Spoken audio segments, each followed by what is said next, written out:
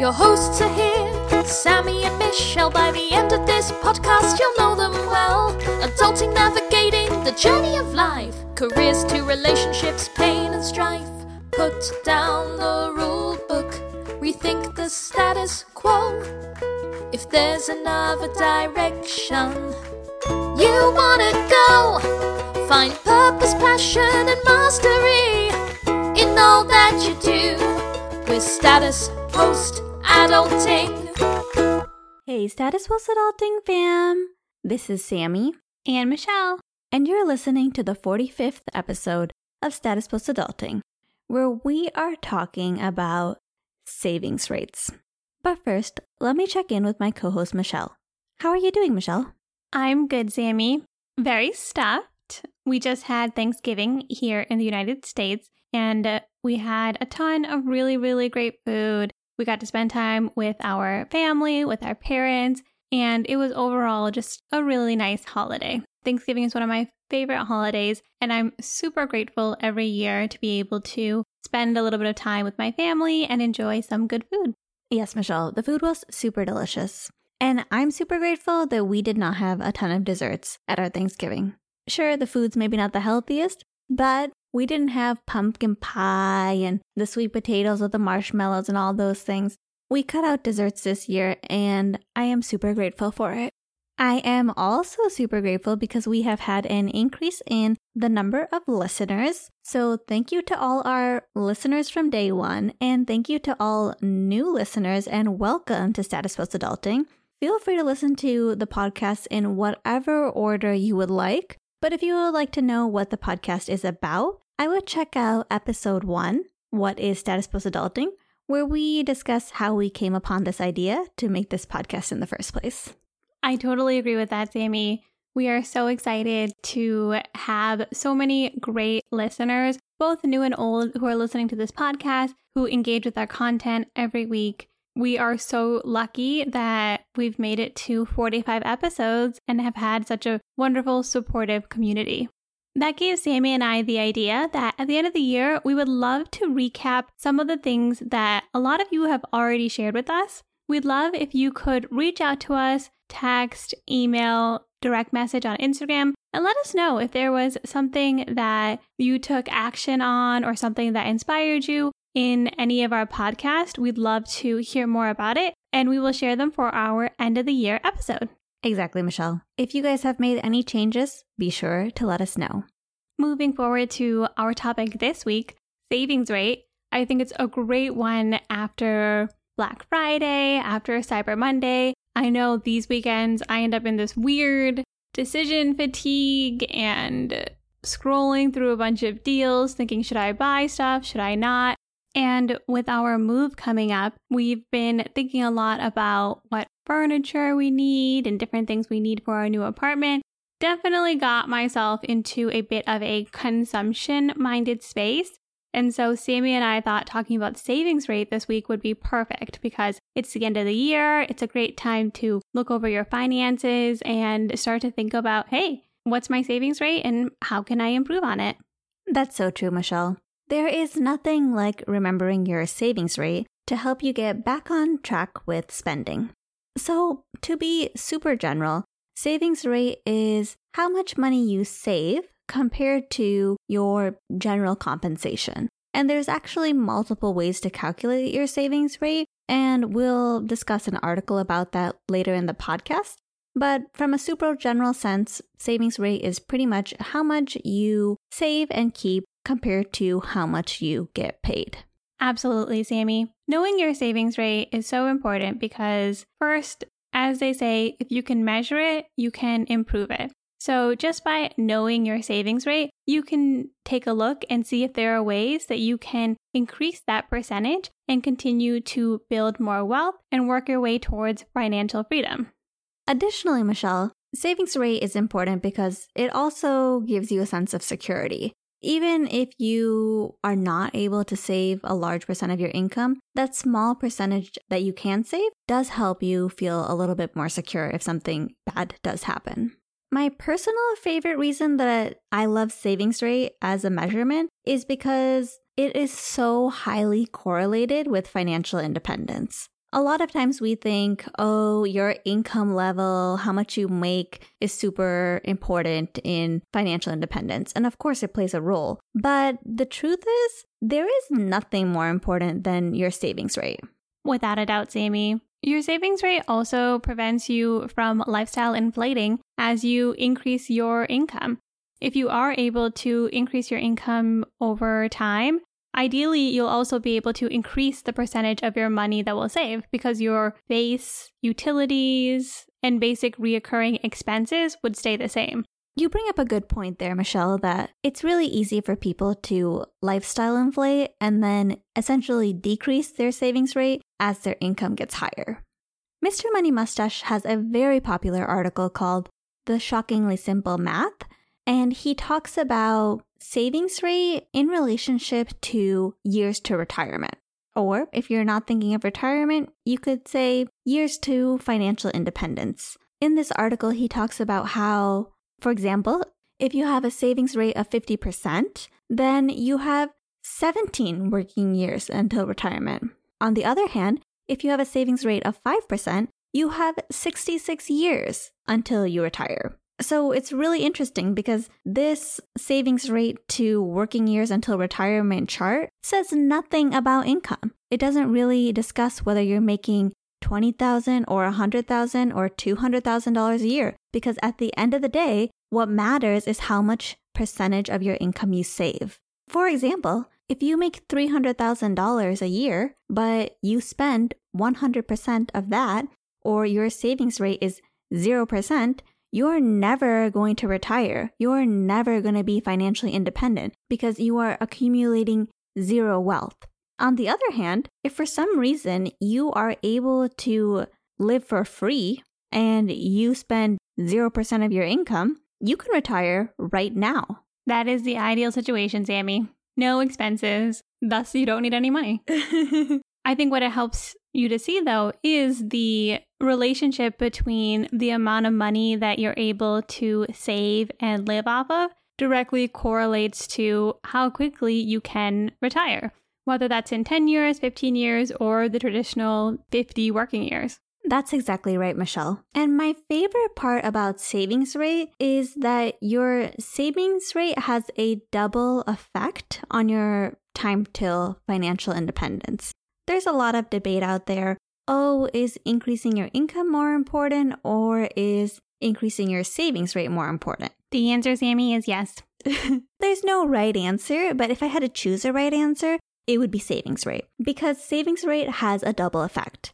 Not only do higher savings rate mean higher amounts of wealth being accumulated, but you are also decreasing the amount that you spend regularly, which decreases the amount of money that you require to live. If you don't require a ton of money to live, you can retire earlier.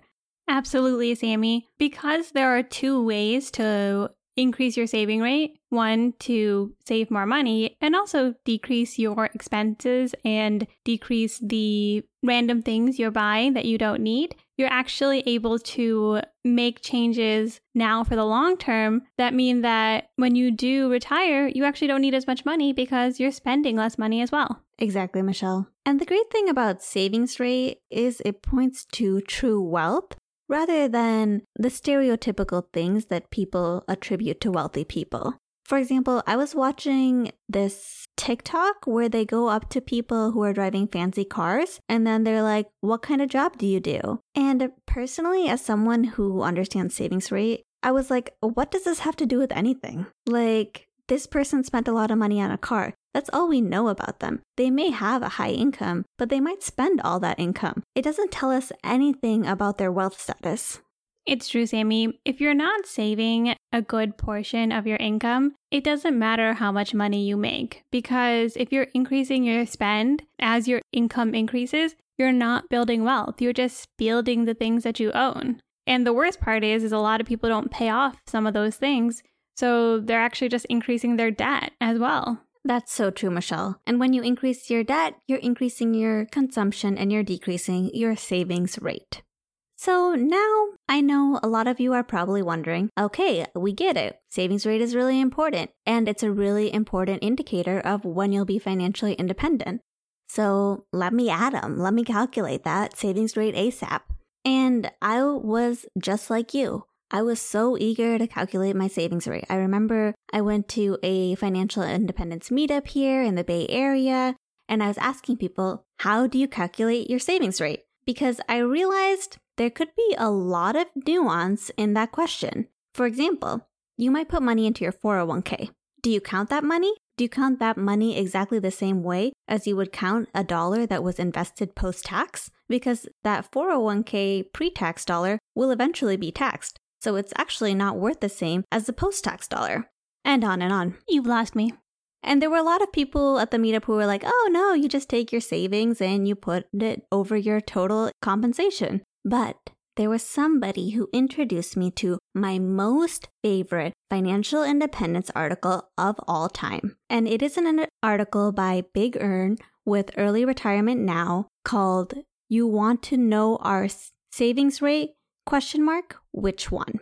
And he goes into extreme detail about multiple different types of equations you can use to calculate your savings rate and how to get to those different numbers and what they really mean.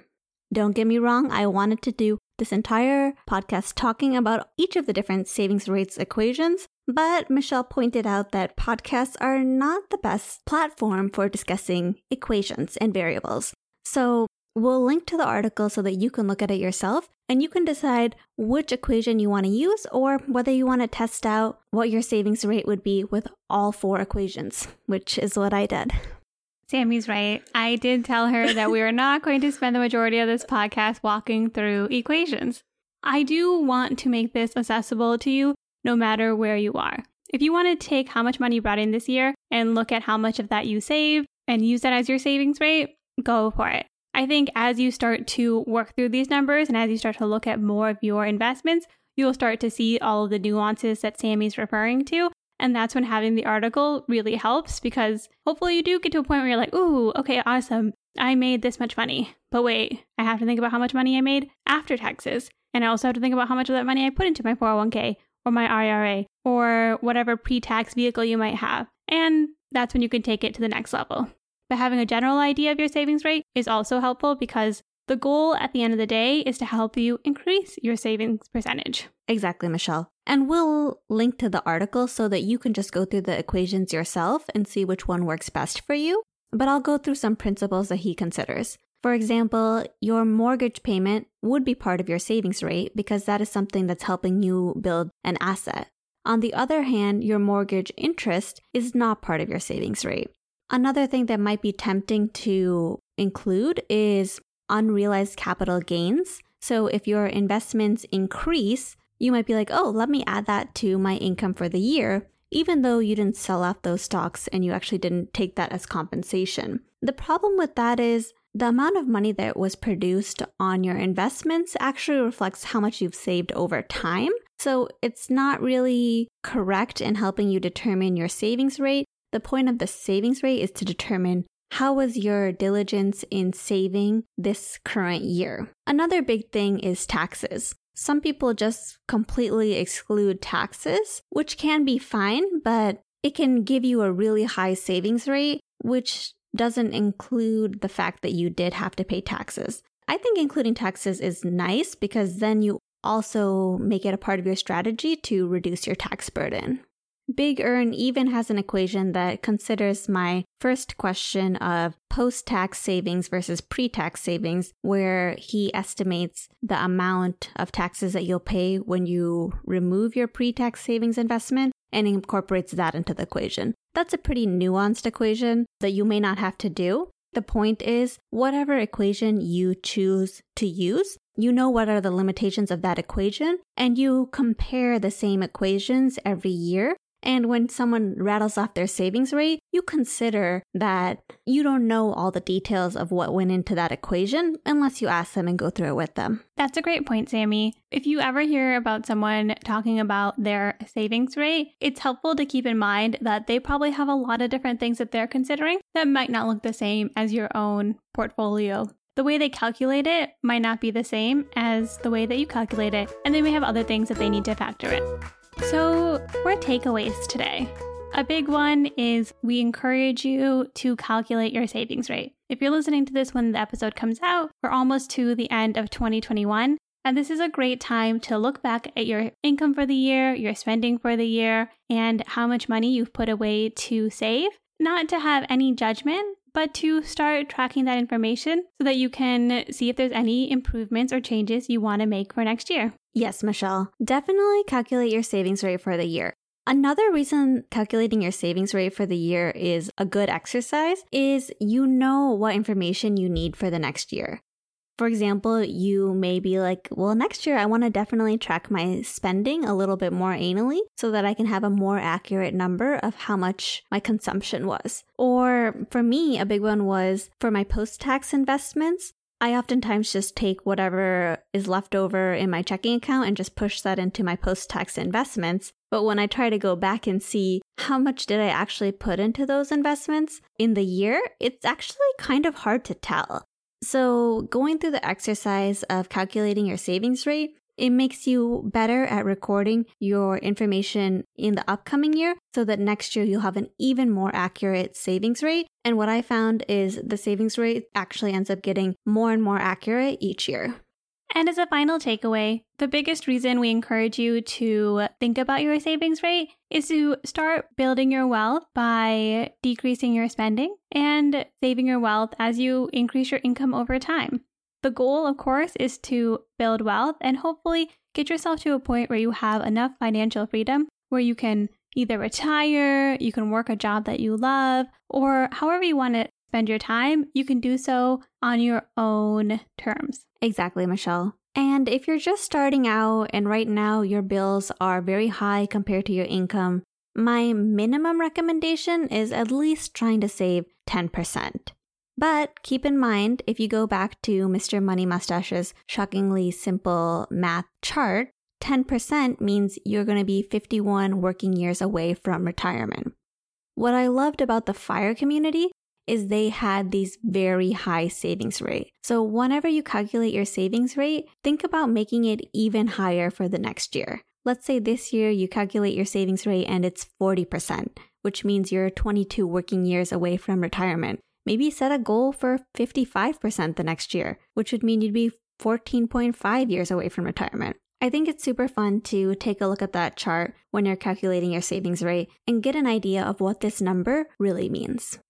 For this week's Content Corner, we're going to stick with the Mr. Money Mustache article and the Early Retirement Now article that we'll link to in the show notes. We definitely recommend you check both of those out and see savings rate graphed next to working years to retirement, and also check out all the different savings rate equations with Early Retirement Now. I totally agree, Sammy. I was definitely new to some of the nuances of savings rates. I think it's great to get a high-level idea, and it's also really interesting to start to read these articles and start to wrap your head around all the different things that you can think about when it comes to thinking about your savings rate. Exactly, Michelle. And listeners, if you feel comfortable sharing or you do the equation, please DM us on Instagram, or if you post about your savings rate, tag us, or if you just want to let us know privately, you can email us at statuspostadulting@gmail.com. We love to hear this kind of information. Definitely, Sammy. And as a reminder, if there's any changes you made this year after listening to Status Post Adulting or any episodes, topics, etc. that you found really interesting, please reach out to us, DM us on Instagram at Status Post Adulting, email us statuspostadulting@gmail.com, contact us in whatever way is easiest for you. We'd love to hear it and we'd love to share it in our end of the year episode. And most importantly, be sure to join us next time as we put down the rulebook and rethink the status quo.